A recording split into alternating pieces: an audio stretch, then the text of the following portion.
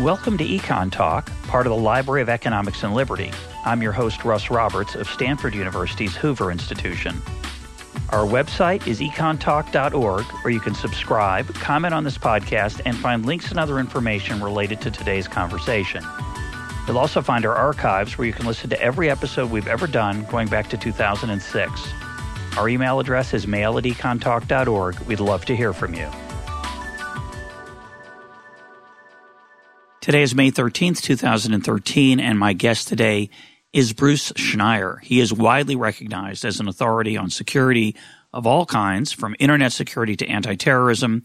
He's the author of numerous books. His latest is Liars and Outliers. And our topic for today is the relationship between power and the internet, power and technology. Though I'm sure we'll stray into some other topics as well. Bruce, welcome to Econ Talk. Thanks for having me. A lot of people argue that the internet has empowered the powerless, and there's a lot of evidence for that.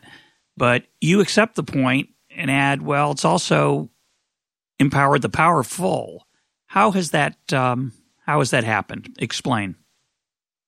Well, it's interesting. When we first got the internet, it was very quickly clear that the powerless, that the unorganized, that the disenfranchised were able to use it to organize, to gain power. And we saw this from the banal to the important. We saw it in Wikipedia. We saw it in internet chat rooms or web pages, and for every activity or interest or proclivity that you could quickly find people like you and organize. And this also worked for political movements. We saw President Obama use the internet in an unprecedented way. We saw the Arab Spring, where in countries like Egypt and Libya, dissidents use the internet to organize and to push for political change. And that worked. You know, you saw a lot of writings in the 1990s that talked about this. I remember 1996, John Barlow wrote this great document, the Declaration of Independence of Cyberspace. And he said something like, to governments, you can't rule the internet because you have no ability to control it. It was a utopian dream, and we kind of all believed it. What we didn't realize is that more broadly, the internet technology magnifies power. And then if you have power already, it'll also magnify your power. But it happens slower, right? Governments are institutions. They don't move as fast. They have bureaucracies. They have ways of doing things. And it really took them maybe 10, 15 years to figure out the internet. But now we're living in a world where the powerful use the internet to increase their power.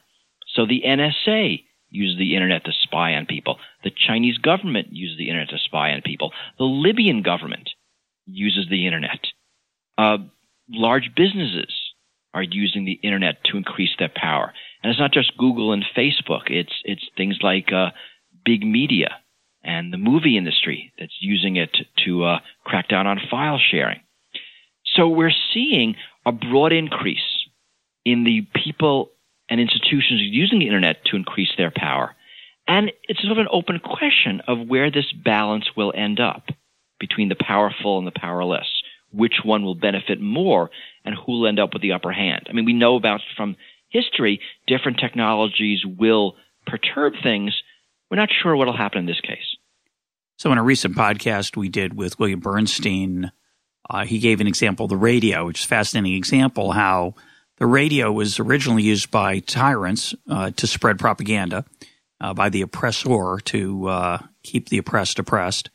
But eventually the oppressed were able to use that technology to liberate themselves by being able, in the case of the Soviet Union, to listen to Radio Free Europe, to get information and other broadcasts, to get information about the world that they didn't otherwise have. And certainly one of the most important parts of the internet is to allow me as a citizen to get at information about what's actually going on, just some measure of the truth. And of course, in totalitarian governments, control of that information is extremely important. So on the surface, you'd think the internet's made it much harder for tyrants to control that flow of information. The only thing that worries me sometimes is that the internet would get cut off or highly censored by the powerful, and keep me from that flow of information. Is that something I should worry about either in the United States or elsewhere? I mean, it certainly is. And it's not just governments. I would worry about companies doing it as well. You know, it's interesting. If you think about internet and control, there are several levels of control you can have. The best level is fine-grained control, where you can selectively censor, selectively monitor, add and delete messages. If you can't do that, the next best thing you can do is to eavesdrop. You just passively eavesdrop on everything. And if you can't do that, then the next best thing is to destroy it, to shut it down. And we'll see governments doing all those things depending on their technical capability. I worry about not just government censorship, which is obvious to see. You see it in China, right? The Chinese do a lot of censorship. And there's censorship projects which monitor countries and censorship. And you're seeing more of it every year. I happened to be in Saudi Arabia last week, and the internet was heavily censored. I couldn't get to either porn sites or the Jerusalem Post. And, you know, more countries are doing that. Also, you have to worry about not really censoring, but message control from companies like Google. You know, we know that your Google search results are dependent in part on your personal Google history. The kind of things you see depend on what you've asked for and looked for in the past. So your internet is in some ways censored, not with a political agenda, but with some agenda that you don't understand. I saw a paper published a couple of weeks ago that looked at the possibility of Google tipping a presidential election. And this was a psychological study. It was sort of interesting. We know that people's impressions depend on their past experiences. So the question was, can you modify someone's impression of a political candidate based on the sorts of articles you show him? And the answer was, of course, oh, yes, you can. Of course you can. Yeah. And so you can have a situation where Google or a company in that position could decide, for whatever reason, to show more positive articles about candidate B, more negative articles about candidate A. Given where we live in the United States, in a country with a very slim margin between the two parties, it doesn't take a lot to shift a small number of people and therefore the election. And what the article said is not that Google would do this, but that they could do it, and which I think is interesting, that it wouldn't even be illegal. It'd be a perfectly legal thing for them to do. This is a corporation providing a free service. They can do it however they want. There's nothing to say that they have to only show balanced articles or a balance of articles for any political candidate. So Google could tip an election. What the article asked, which is a very different question, is does that mean that search should be regulated and made more transparent in our country, that it's just too important to be opaque and a trade secret? Of course, some people would like it that way. They'd like to get biased results, which is why they visit certain websites that Google would have noticed. But they want biased results in the bias they want. Of course. Right? You know, this would be different. This is an example of biased results in some hidden bias you don't know what it is. Yeah, it sounds like a good plot of a movie. It is, and you can see the same thing in advertising. I mean, what happens if I'm just making this up? Coke pays Google some amount of money to show better articles about Coke and worse articles about Pepsi. Perfectly reasonable business model. One we don't believe Google is engaging in right now, but they certainly could. And here it wouldn't tip an election, it would tip a market. But Bruce, we know we don't have to worry because Google's motto is don't be evil, so there's nothing to worry about. Now that is very interesting. And I think obviously, as you said, this is legal right now. A search engine's I'll call proclivities or their proprietary algorithm. Now, if that came out, I think it would be devastating to Google. Might make it hard for it to come out. They can maybe cover it up. But I think what right now regulates that behavior is the impression we have, which may not be true, that if they did that, it would be very costly. Right, but we know that's, as regulation goes, that's pretty crappy. I mean, we've learned. I mean, we know that again and again. Most recently in the 2008 financial crisis. that if this ever gets out, we'll be in trouble, is a really, really bad regulatory regime, and not one that's going to work. I'm not so sure. Resembling reasonable. I'm not so sure. That'd be another topic. I think it actually works quite well most of the time. I know. The problem is works quite well most of the time is actually very bad, since you have such major things. But anyway, it is another topic. I think the reason it fails has to do with other forces, not the basic idea. I think the basic idea is that your brand name and your reputation, I think, are quite powerful and important self-regulatory mechanisms. They're limited. I'll agree with that. Right, but remember, the whole corporations are people thing. You forget that they're actually not people. It's not a corporation saying, my brand Coke is important. It's a guy saying, I'll get a bonus in 8 months if I do this thing. And when everything just completely explodes, it'll be someone else's problem. So the incentives get very skewed when you have this weird corporations or people kind of feeling. Yeah, I'm not so sure. It's individuals making decisions and that affect larger entities. Agreed. And the corporations usually have an incentive to monitor that misbehavior. I would argue in the financial sector, we took out the natural forces that would give them that incentive, and they didn't monitor it. And there were a lot of rogue activity, and rogue decisions that were made by individuals that were very destructive.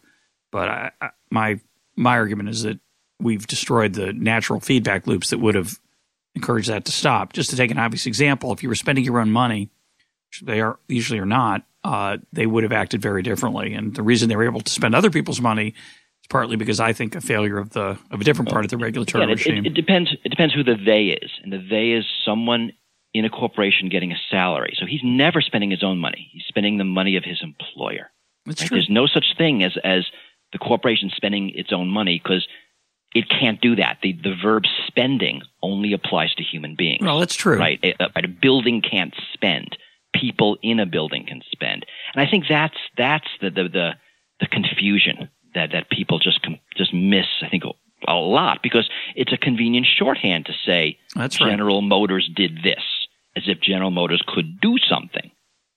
Well, that's correct. It's a shorthand that's often misleading or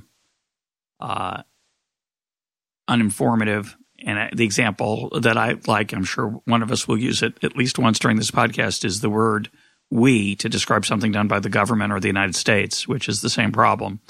I want to go to a different issue that you just touched on, though, a minute ago, which is eavesdropping. And you talked about how the powerful they'd like to manipulate individual fine-grained manipulation, like editing messages, throwing them out, et cetera. The next best is eavesdropping. How much eavesdropping do you know of that's going on in the United States right now? Well, a lot of this is secret, so we don't know. We do know that Google eavesdrops on pretty much everything you do. Facebook eavesdrops on everything you do. If you're browsing the web, there are tools you can use, and there's one tool called Collusion. So reading some report, I think from New Yorker, was monitoring a tool, and he found there were 130 companies who were eavesdropping on him as he wandered the internet. So there's an enormous amount of eavesdropping built into the business model of the internet. So that's sort of one half of it. Second half of it is government eavesdropping. And really, we don't know. There's a belief that the NSA is eavesdropping on as much as they can. By law, they're prohibited from eavesdropping on Americans. All that has gotten very fuzzy, and we're not really sure what they're doing. They're building a large data center in Utah, which seems to be to collect basically what people are doing on the internet so they can search it in real time or search it backwards in time. Exactly what they're collecting, we don't know. Exactly how they're collecting, we don't know. The NSA eavesdropping on phone calls, right? That was a big scandal a few years ago.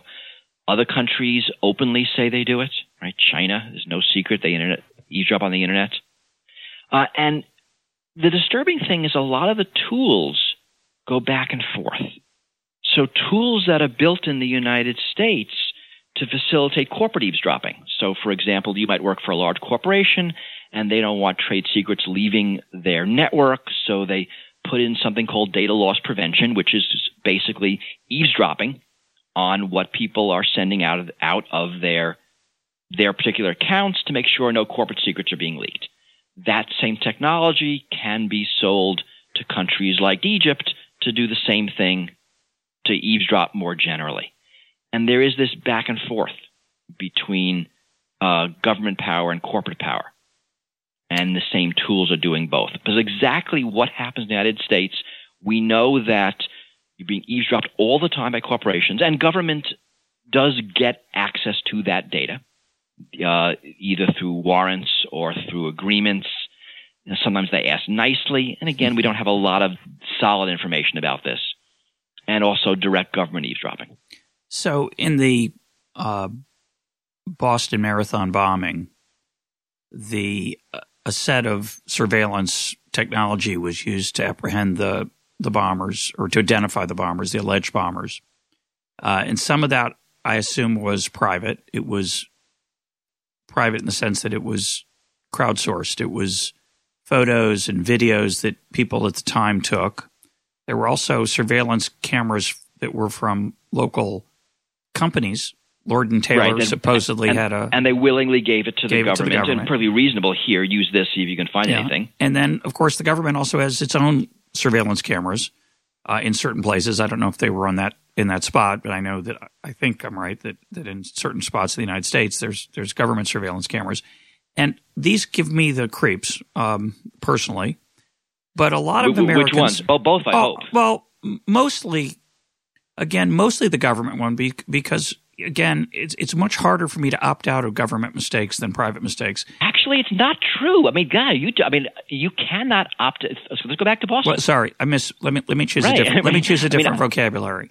If I don't like if Lord and Taylor took, say, took ugly photographs, meaning photographs of people making awkward faces, embarrassing clothing, whatever it was, and put them on the internet for entertainment. People would get upset, and some people would stop shopping at Lord & Taylor. It's a lot harder for me to leave the United States. That's all I meant by opt-out. I apologize. I don't know. Language. I mean, I guess this is – I really dislike if the government does it, it's bad, but if the corporation does it, it magically becomes good.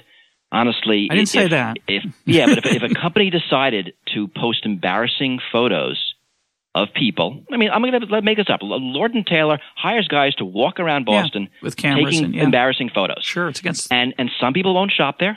Some people will shop there twice. Well, maybe. Right? So, but the people who are having embarrassing photos taken have no say in this. And you can't opt out. It's just as hard. Well, I think I don't have any problem with regulations or laws that legislation that prevents people from using my picture or my work or other aspects to humiliate me or embarrass me or invade my privacy. So I don't disagree with you there. What I disagree with is the use let's take a different word. Let's take censorship. So if somebody's listening to this right now and they want to write an angry, obscene and rude comment on this Econ Talk podcast, we censor those. I don't like that word. I won't use that word. We moderate and edit the comments to this podcast. And some people call I do the same thing in my blog. And people call it right. You must maintain a civil tone. Yeah, you can disagree, but just don't be a jerk about it. Correct. And people will often accuse us of censorship. And I want to reserve that word for the use of the power of the state, which has a monopoly on coercive power. It can arrest me, can put me in jail. I want to reserve that word to mean the control of information by the central authority. Now, I'm not going to disagree with you that sometimes eavesdropping, private or public, or whatever, let's call it corporate or government, can be bad on both cases, but I don't think they're the same. Okay. I mean, this I don't know. This gets into, there's probably a different argument that I'm not really equipped to have right now, but I mean, they're closer than I think a lot of people think, And I think this is the great libertarian fallacy, that it was a really good idea back in the mid-1700s that power is dangerous and that we should look towards a society that equalizes power. But what I think the philosophy missed over the past few hundred years is that power has shifted. That is not just government power. That corporate power in some ways is a lot more powerful than government. I was reading this great book, it's called Power, Inc., which talked about the rise of corporate power. And one of the points the author makes, is that, imagine a climate change legislation. Who do you think has more power?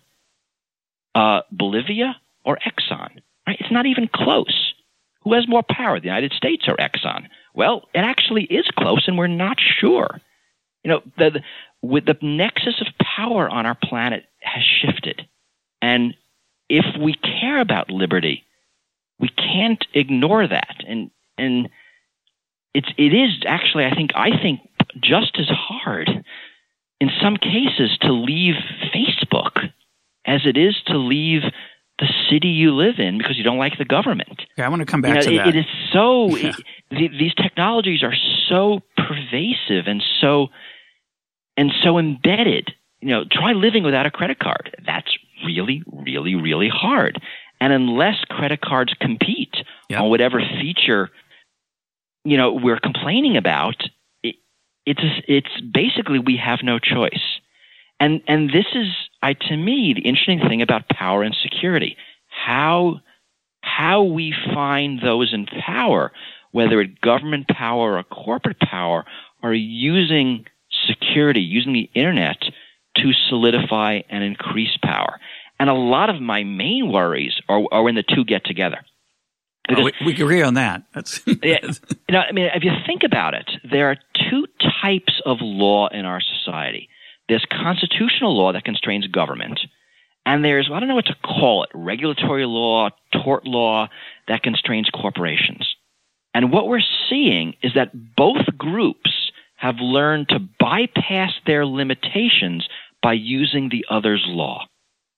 And I think that's very dangerous. So the government is using corporations to get information it can't get otherwise, to get around limitations on what government can do, really important limitations. They're going to corporations and getting help. Corporations who are prohibited from doing certain things are going to government and getting help. So the movie industry tries to get government to pass a law to enforce its business model. Something that seems like an absolute disaster. But so it's this back and forth that really worries me. Yeah, I absolutely agree with you. And I think the main reason that Exxon is more powerful than Bolivia is because they've figured out a way to use the political power of the U.S. government. Right, they've hacked it. Their economic power is very limited because I don't have to shop there. And that's the part of competition. There's a lot more to economic power than you having to shop there. The externalities are enormous. Well, let's get to those. Whether or not you shop there, they actually couldn't care less whether or not you shop there. It's not going to matter to their power, and it's much bigger than a country. Well, if nobody buys Exxon gasoline, they're not going to have a lot of power. Yeah, but most people don't care, and that's they know that. Okay, well, let's get to that. The question is, why don't they care?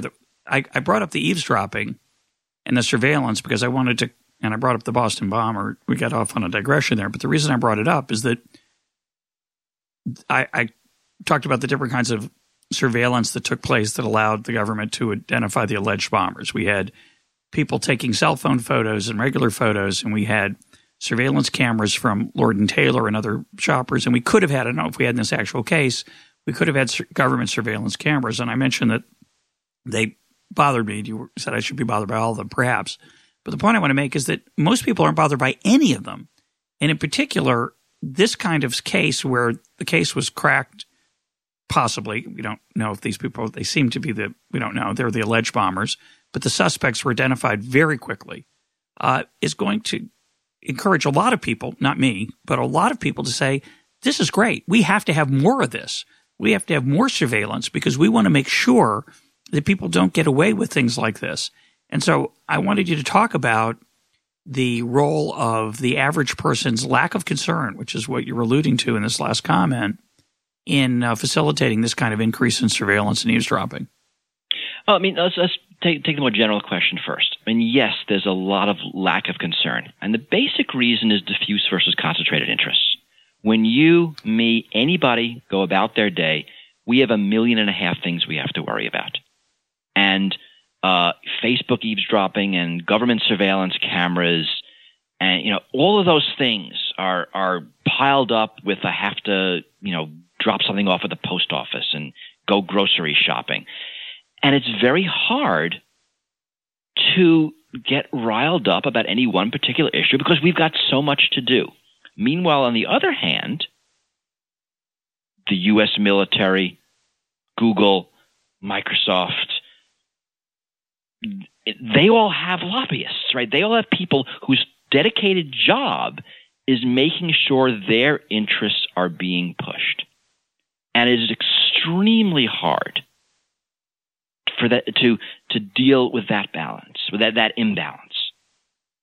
So you have police that say, we love cameras. We get to sit in our police stations. We don't go outside where it's cold. The cameras do all the watching. And look at all this cool high tech.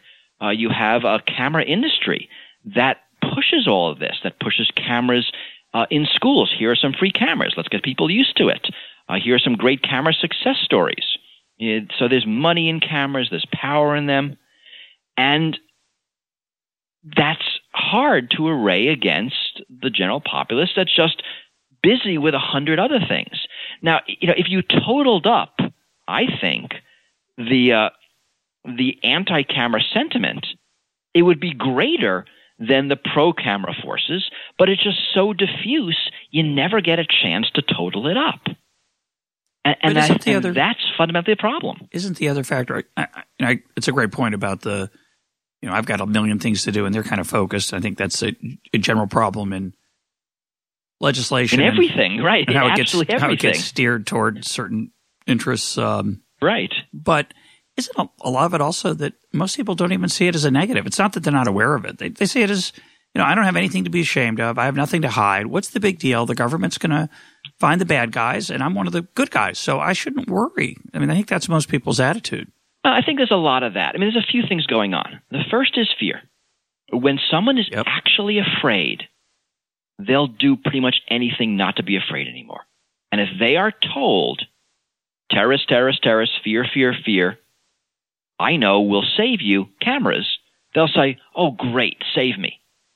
Right? Read my mail, put cameras in, make sure that there's no spectators at any marathon between now and the end of time. Whatever dumb thing you're going to do, just do it and make me feel safe. And, because that message is being pushed, and it's a propaganda message, by government, by police, by the vendors of whatever technology is being sold. Yeah. Right. I mean, and people not knowing better will believe because it sounds plausible. Right? Cameras caught the bad guy, therefore cameras are good. And we can argue whether cameras did catch the bad guy, and it's not obvious to me that they did, or at least that the bad guys wouldn't have been caught otherwise. Right? Did cameras happen to catch the bad guy, or were cameras necessary to catch the bad guy? And necessary is the important question, but this is a subtlety that's going to be lost in an average conversation. So the first thing is fear. The second thing is privacy. Like any right, you tend to only notice it when it's gone. That's right. It's easy to say, right, I have nothing to hide. Although when I'm asked that pretty regularly on the radio. And when someone says, I have nothing to hide, what do I care? I'll say on the radio, what's your salary? And they'll say, and I'll say, see, right? Have it, something to hide. That's an easy one too, yeah. Because something to hide isn't about illegal activity. It isn't about something I'm ashamed of. It's about how you present yourself to the world. And, it's not about secrecy versus non-secrecy. I will go to a doctor and take off my clothes, but it doesn't mean I'll do that on Facebook. On Facebook. Some and it's will. not because I have something to hide. It's because it's a different context. And our notions of privacy are very complex. And there's also, I think, a belief, and this again, you don't notice until it's gone, that the powers are largely benevolent. Yeah, that, of course you don't care if the police reads your email, because what do they care? And it's only in those scary regimes of, the middle of the previous century where the police state did those nasty things, except that is not true. It's true today in certain countries. And, you and I know that when you give power, and this is actually true for government or corporate power, when you give power to an entity, you will have abuses, and the more power, the more abuses, and the more potential for abuses. And this is why you always temper power. Well, that is also a very subtle argument. So, I mean, I think the basic reasons are multiple. That when people are scared, they're willing to not be scared. That the privacy arguments are subtle and hard to understand, and the negatives from lack of privacy you only notice when you're missing them. So that's the real combination that makes this a difficult conversation. Yeah, and then I think you're on a slippery slope potentially, and I think that's right now we're in the middle of I don't know how serious a scandal it's going to turn out to be, but there's now some evidence that the IRS may have used political considerations in investigating various tax-exempt organizations and maybe been biased. And we've heard that. I mean, and those accusations are. I mean, how old are they in our country? A century more? Right, sure. Right. I mean, every time, and I mean, power's tempting, right? You're sitting there, you're in power, you have this lever. It's going to be really hard to say, that would be wrong, because you're skewed. You're doing it for what you believe is some greater good. I mean, this is the same reason we're torturing people. We were blind to that it was a really, really, really bad idea. So let's talk about this corporate issue. And you put it in a very interesting way in a recent essay. You talked about feudalism. And again, I think that might be a little overdramatic, but why don't you describe what you mean by that and flesh out some of the points you're making earlier about how we depend on Facebook, Google, Amazon, et cetera? Well, I mean, this is sort of an effect of the way technology is moving, right? We're moving towards less control of our stuff. We're putting more things in the cloud. And this really has to do with the cost of data storage versus the cost of data transport versus the ease of access. That it turns out to be easier for most people to put their email on some cloud provider, let's say Gmail or Hotmail, to put their photos on Flickr or some other photo app. Dropbox. Dropbox, Google Docs, address book somewhere, calendar somewhere. This is just a lot easier. At the same time, it's fabulous. It is absolutely fabulous. All these things are being done for really, really good reasons. Yeah. At the same time, we're losing more control over our consumer devices. So if you have an iPhone, you have a lot less control than you had over a Windows box. For an iPhone, all software must be approved by Apple. It's only sold out of the Apple Store. Updates are approved. If you have a Kindle, you don't even have a choice whether you can load an update. It happens automatically. And basically my observation is that people, and I see this in my friends, right? People pledge allegiance to a particular company. So I have a friend who has a Google phone. And she has her calendar on Google and her email on Google and her address book, and it's all fantastic. It works great. But she is essentially a vassal. Outsourced. She's a vassal of Google. Now, saying other people can do the same thing to Apple. Microsoft is trying to get into that position to be able to be the one-stop shop for all of your stuff. And at those points, we are vassals is probably a good word, or serfs, depending on where you want to take the metaphor, of these companies.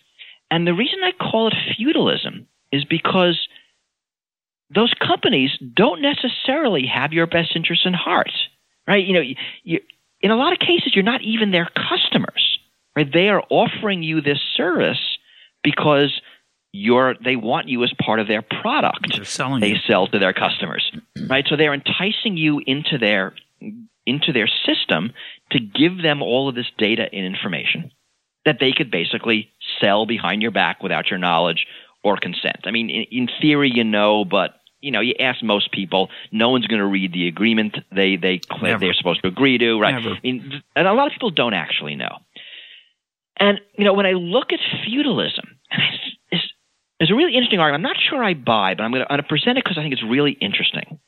I was reading a book, Rebecca McKinnon, called Consent of the Networked, and she didn't use the feudal metaphor. What she pointed out is that back in the feudal era, powerful, and these were particularly governments, these were lords, had a lot of rights over their vassals and serfs, but basically no actual responsibilities. They could, renege on their agreements all the time. And I guess, right, if you watch Game of Thrones, you see how it works, right? When anything bad happens, the serfs get completely pummeled, right? They have no rights, and they're just collateral damage in these large battles that are happening. And it took the Magna Carta, where the serfs, the people, got to say, hey, you governments, you don't just get rights, you have responsibilities as well. And right now, with these large companies, these Apples, these Googles, these Facebooks, it's very much the same thing. They have rights, but no responsibilities. I mean, they can do what they want. And your only recourse, and it's made deliberately hard to do, is leave. And if you wanted to leave Facebook, you can't take your data with. Right? You can say, here's all the stuff I've given you to date, and I'm gonna walk away. Although depending on what social group you're in, that's actually very, very hard. You don't get invited to parties anymore. You lose all your friends. I mean the network effect and the lock-in is so great that often the being able to leave is more illusionary than real, right? The social penalty is enormous. And of course, these companies count on that. That's part of the deal. I mean, that's why you try to be so big. So it's so valuable for someone to be there. So,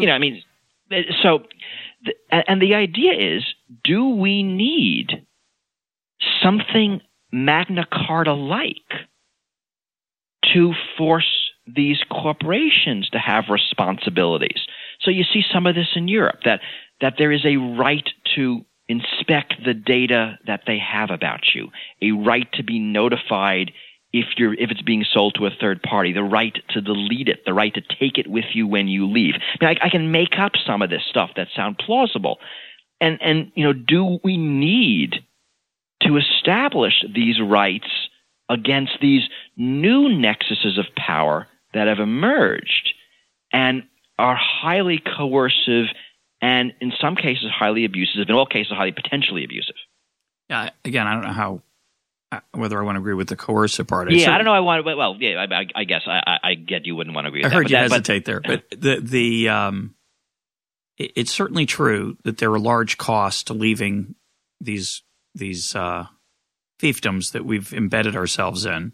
We've chosen to embed ourselves. I think the biggest difference between the problem with the metaphor is that there weren't that many vassals who wore a T-shirt advertising how great their feudal lord was. So the fact that people wear T-shirts and love being part of these groups suggests that, as you say, it's convenient. Right now, it doesn't seem to be abusive. It may be right now, and it certainly has the potential to be. I agree with you there. And then we have this worry that I have this worry that as we go through the government, that issue you raised earlier is going to come to the fore, which is the ability of the players to manipulate that system. I'd prefer an end around. There's a couple of let me just suggest a couple of ways we might get to a different world. One is that you could start a company that had different set of default and opt-in options. We had. Be careful. Lock-in's a big deal. Oh, it is. I agree. You can start a competing Facebook, but if nobody's on it, it'll be easier to start one. We're back to most people don't care most of the time. Right. You're going to be on. I'm not on Facebook because I'm a freak, but this is increasingly hard. I remember many years ago, I used to have regular parties, and I would send postcards to friends. And there was a time when I swapped from postcards to email. Because pretty much everyone had email. And there were a few people who didn't have email addresses back then, and I would have to remember to send them a postcard, and I'd invariably forget. And so those that weren't on that technology effectively stopped being invited to my stuff. Yeah. Not on purpose, I understand. because that's the way the world worked. These days, I'm noticing that I'm not being invited to things because I'm not on Facebook. There's a social penalty for not being on Facebook. And it is – so in search, DuckDuckGo is a competing search engine. then their business model is, we do not collect your data. They are very niche because we're back to most people don't know the problem. Most people don't care. And because they are so niche, right, they're getting less revenue. Their search engine is less good. The powerful accrete power, and it's hard for an upstart to break in. Right? It's not an easy competitive market like building chairs in an open air marketplace. Right. But don't you think it'll be easier for DuckDuckGo to gather customers if Google becomes more abusive? Maybe. Depends. I mean, it depends whether it's publicized. If Google's in charge of getting people to read articles about how abusive Google is, then maybe not. There's a lot of stuff going on here. That's true. If we ratchet it up slowly, people aren't going to notice. There's a lot of ways to play this game, and the powerful, and there's sort of another thread that we could pull in, that we as a species, I guess as science, are getting so good at psychological manipulation. We're putting people into brain scanners and showing them political and advertising messages and measuring how good the results are. We're getting so good at manipulation that persuasion, whether it's political persuasion or economic persuasion, buy my product, has gotten to the point where it's almost an unfair trade practice. So I'm not sure we can have this, we have a clean market here and the better product rises or the better candidate rises to the top. That it's imperfect. It's definitely imperfect. It's a scarily imperfect market at this point. Now, Doc Searls, in a recent podcast we did on his book, The Intention Economy. Great book. I enjoyed reading it. Fascinating book. So he wants to create a world where buyers signal their intentions, sellers would compete for those intentions. He wants a world where we control our data. That's the default rather than the opt-in. How do we get, given how worried you are, concerned you are about these issues, given how relatively unconcerned the average person is, I'm somewhere between you and the average person, how do we get there from here? What, other than the regulatory strategy, which is not what Doc Searls is pursuing, I don't think. He's pursuing a different business model. Strategy. Different business model. What he's saying is, look, I can build technology that will empower individuals by putting them in ad hoc groups. It reminded me very much about the buyers clubs. We saw those in Japan. They turned into, what Costco and company started like, that buyers would aggregate and give themselves more power. And I think this is great. I mean, I think his idea that you can do this with technology is very clever. And if he can, it would be great. I would worry about a backlash. I mean, think about it. Priceline had this idea when they started, right? We're going to let buyers name their own price.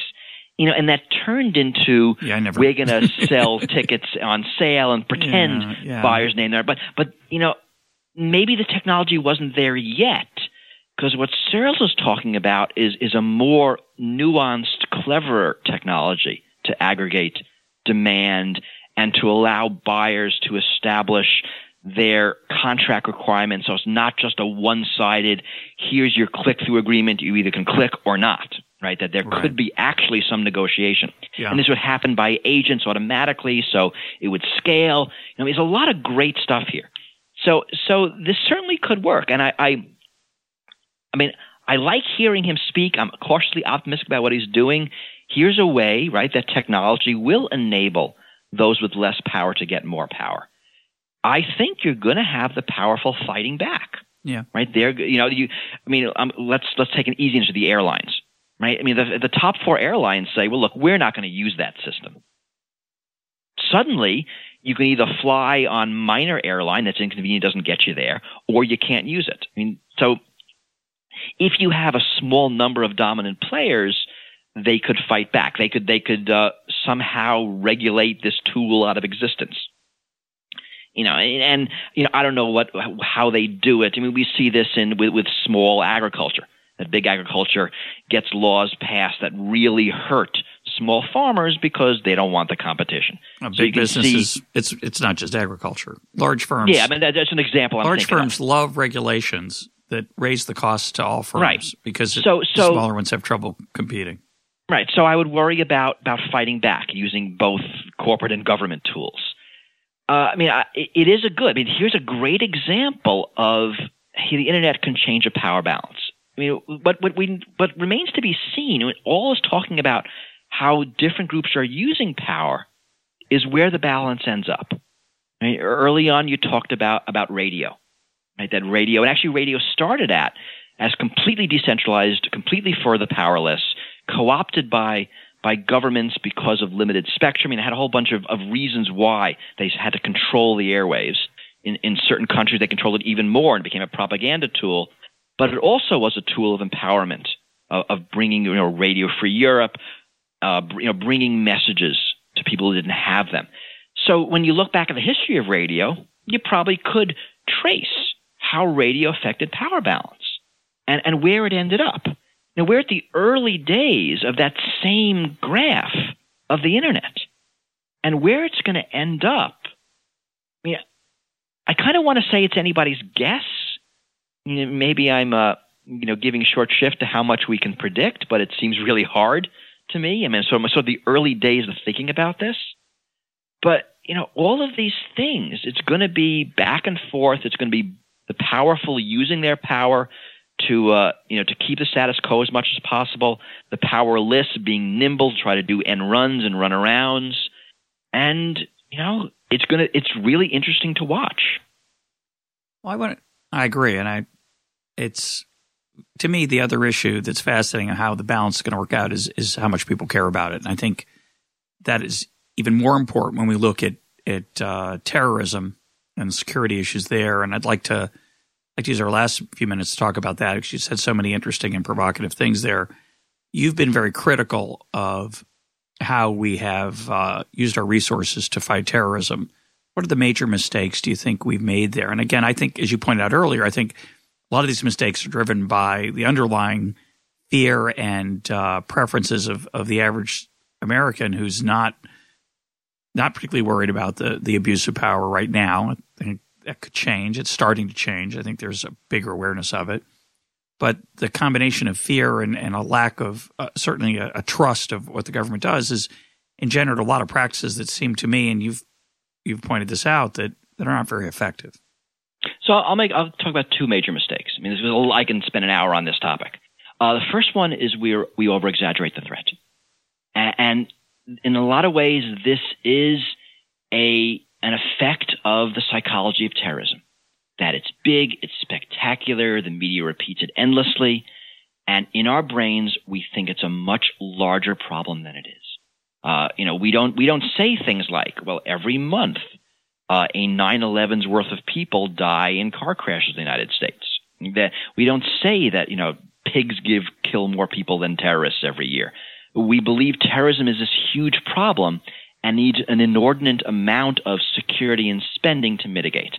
So I think that's the first thing we get badly wrong. The second is that we worry about the specifics of what happened rather than the generalities of what could happen. So we worry about terrorists taking over airplanes with box cutters. Right now we're worried about finish lines of marathons. It's almost magical thinking that we somehow have to secure the finish lines at marathons in this country, because that's what the terrorists did last time, and obviously that's the place of worry. We see this in airplane security, right? And think of the history. We take away guns and bombs, they use box cutters. We take away box cutters, they put a bomb in their shoes. We screen shoes, they use liquids. We take away liquids, they put a bomb in their underwear. We implement full-body scanners, they're going to do something else, right? Again, this overly specific focus on the details of the plot rather than the broad generalities. I will say, those Bruce, are, I think, are the two major mistakes. I did fly yesterday, and I got to keep my belt on. It was a big day. Big day. Indeed. It's one of the strangest, it's this strange form of theater that if I take off my belt and my shoes for 30 seconds and let them pass through a metal detector, I'm somehow going to be safer.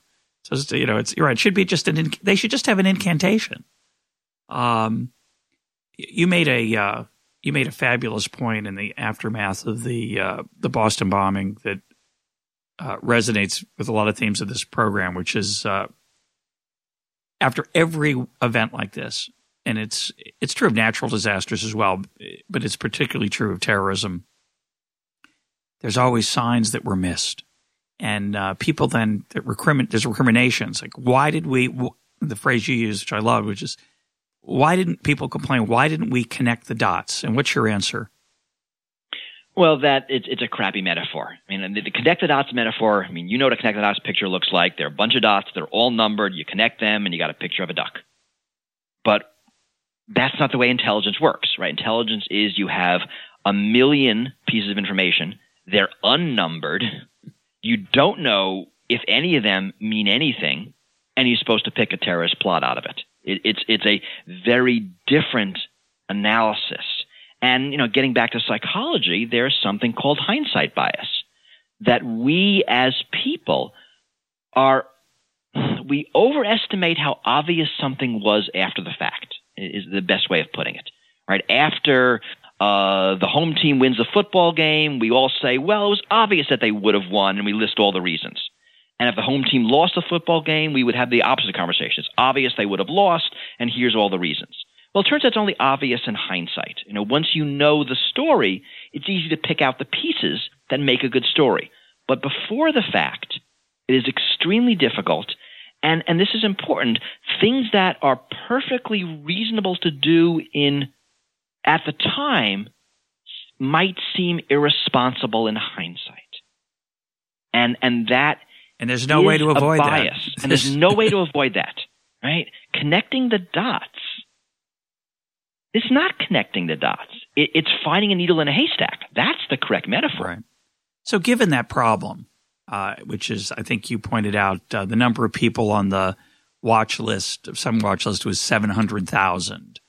The amount of resources it would take. Right. We can't actually watch them all. Right. We can't. Well, we could, but then we would be very, very poor as a society and as individuals. What's the right way to think about how to respond to that reality? Because I think the natural impulse, I think a lot of people have, which is, I think, wrong, but the natural impulse is, well, we just have to fix it. We need to reduce the risk. We need to, like you say, we just need to add marathon finish lines. That's all. And have body scanners. We'll just cordon off Boston next time at the Boston Marathon. And to get into the city, you'll just have to go through the scanner and da. And if you do that, besides the quality of life dropping off and the worries about surveillance and abuse of power, it's really, really, really expensive. So what do you recommend should be our response as citizens and voters to this problem that you point out correctly is slightly, if not greatly, over-exaggerated, and our ability to stop it is also exaggerated?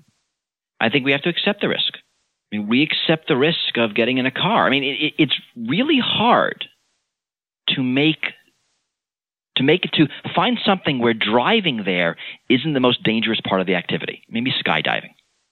Right? By far, the taxi ride to the airport is the most dangerous part of a plane ride. Right? The drive to the marathon is the most dangerous part of the day. And so we are able to accept risks. We tend to accept risks that are normal parts of our life. I mean, terrorism is rare and spectacular. Plane crashes are rare and spectacular, so we over-exaggerate them. The proper response is to accept that life entails risk. And that's okay. That's not bad. That's not a failing. That's not something to fix. That is part of being in the world. For many years in our country, we have recognized that the price of liberty is the possibility of crime, that we deliberately reduce police power because we have a better society because of it, even though the occasional criminal gets through. Now, those sorts of trade-offs, those sorts of acceptances become harder as we live in a world where risk systematically gets removed, where medical science, where product safety, where all of these things reduce risks. Suddenly we look at our residual risks and we were aghast. Yeah. I mean, what do you mean we haven't fixed terrorism? We have warning signs on ladders, for heaven's sakes, right? We don't allow children to swim in pools unattended anymore. We know better. What do you mean we can't fix terrorism? Go fix it. That's a perfectly reasonable reaction in a society that has just gotten rid of risk after risk after risk. Here's another one. Just get rid of it. Right? I mean, can I take a medication to get rid of this risk like I do with all the other ones? So the other side, we want technology to save us. The other side would argue, and I'm not sympathetic to this, but it is possibly true. The other side would say, well, look, it's true we've spent all this money, we've implemented all these last war efforts. We're always fighting the last war, the box cutter, the underwear, the liquids, et cetera. But look how well it's worked. And the only reason that your strategy of acceptance is okay is because it is only a few thousand people over the last decade and a half. If it were every month, then it would be a serious problem. But the reason it's not every month is because we've stopped all these plots along the way. What's your answer to that? Well, there's a couple of things. One, car crashes are that every month, and it's not a serious problem. So it's not obvious that it would be a serious problem. It's possible we as society would be more accepting like car crashes if it happened every month because it would be normal. It'd be weird, but that's possible. The other thing is because terrorism is so rare, it's really hard to produce the argument of, well, we haven't had any terrorist attacks, therefore things are good. If it's like crime, which might happen several times a night, we can notice if we produce a security countermeasure whether it increases or reduces the crime rate. If it's something like meteor strikes against the planet, they happen, once every 800 years, 1,000 years. It's really hard to judge whether your security worked because there are enough instances. I remember, it was like a couple of years after 9/11, and then Attorney General Ashcroft was actually in my home city in Minneapolis giving a speech. And one of the things he said was, it's been 2 years since 9/11, and there haven't been any more terrorist attacks, and that's proof my policies are working.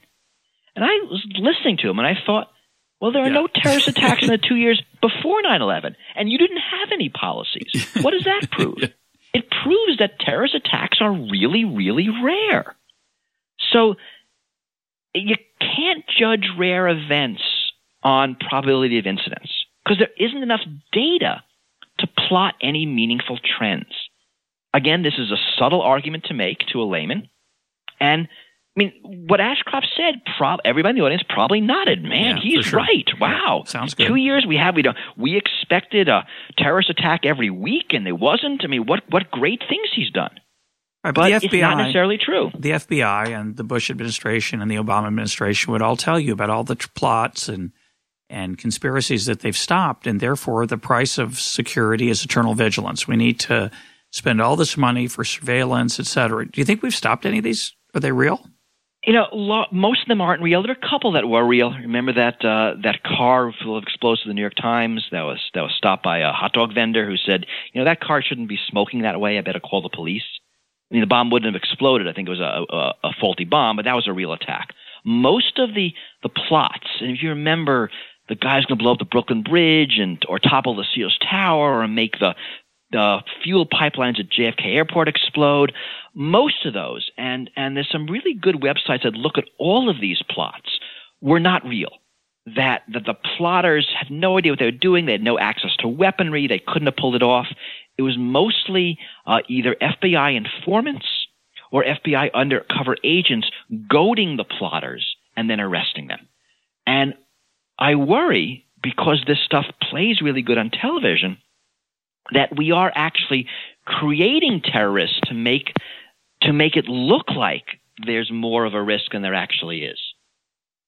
John Mueller, he's the person who's done the research, and if you can, I blogged it. You can look it up. He's a future guest on Econ Talk. Yeah, ask him about it. He's done some great work in this. Yeah, we will talk about that. But your view then is that we should just live with it. It's kind of in the noise. It's not like product safety. It's not like the climate change or income inequality. Would you get rid of car crashes or like the serious stuff I'm worried about? Would you get rid of all airport security? Would you get rid of all wiretapping, surveillance, infiltration, all this stuff? All's a big word. I certainly get rid of most. I mean, right now I think we're just doing it largely wrong. That the things you want to spend money on are investigation, intelligence, and emergency response. Right? That focusing on tactics and targets is overly specific and is money that only makes sense if you guess the plot correctly. Right? I mean, if you spend billions of dollars on the TSA and the terrorists bomb a marathon, you've wasted the money because you've guessed wrong. Yeah. Well, that's a big right? issue. So stuff that doesn't require you to guess. I mean, think of the way the liquid bombers were apprehended. Right? They were arrested in their London apartments. They chose a plot deliberately to get around airport security. Right? And they were arrested before they got to the airport through investigation intelligence, traditional following the leads. I mean, and that's the sort of thing that works. Emergency response works great in all sorts of disasters. I think is real important, both natural and man-made. But a lot of the overly specific measures, I think, are a mistake. Airplanes are an exception. I mean, the characteristics of an airplane require some extra security. I mean, the miracle of Boston is that the inverse square law is your friend, right? That the force of the explosion decays on the square of the distance. I mean, so few people died. Right. You put that same bomb on an airplane, and the characteristics of the plane means the plane would crash. Right? It's not the bomb that kills people. It's the fact that the plane falls out of the sky that kills people. So you always need some extra security because of the way a plane works. Now, what fascinates me, and this is the point you make very well in a couple of your recent essays, is it's interesting how difficult it is to rationally process how few people were killed in Boston. And we of course, say this with total, every death is a horrible tragedy to dozens and hundreds of people whose lives were touched. And by the way, it drives me nuts when people say, after Boston, we'll never be the same. The Boston Marathon next year will never be the same. And that's not true. Most of us will be the same. The people whose lives will never be the same, unfortunately, the Boston Marathon might not be the same for a long time. It might not be. It depends. Because the elites will panic. It depends. But my point is that for the people who lost their lives, whose families were touched, their lives will never be the same. We're over dramatizing, and it's absurd. It's bizarre. But the fact is that there is this tremendous emotional response that's distinct from a bad car crash. And part of it is because you choose to get in the car. Part of it's because the car serves another purpose. The idea that you're vulnerable suddenly in a way that you weren't vulnerable before is very difficult, I think, for all of us to accept. And as a result, we ask for things and are willing to spend things and do things that are really not productive. And it's just very, very hard for us to just say, well, it's a small probability. We'll just live with it. And instead we say, what can we do? What can we do to stop it?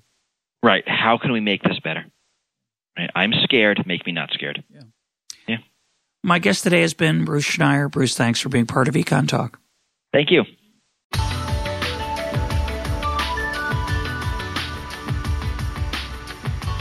This is Econ Talk, part of the Library of Economics and Liberty. For more Econ Talk, go to econtalk.org, where you can also comment on today's podcast and find links and readings related to today's conversation. The sound engineer for Econ Talk is Rich Goyette. I'm your host, Russ Roberts. Thanks for listening. Talk to you on Monday.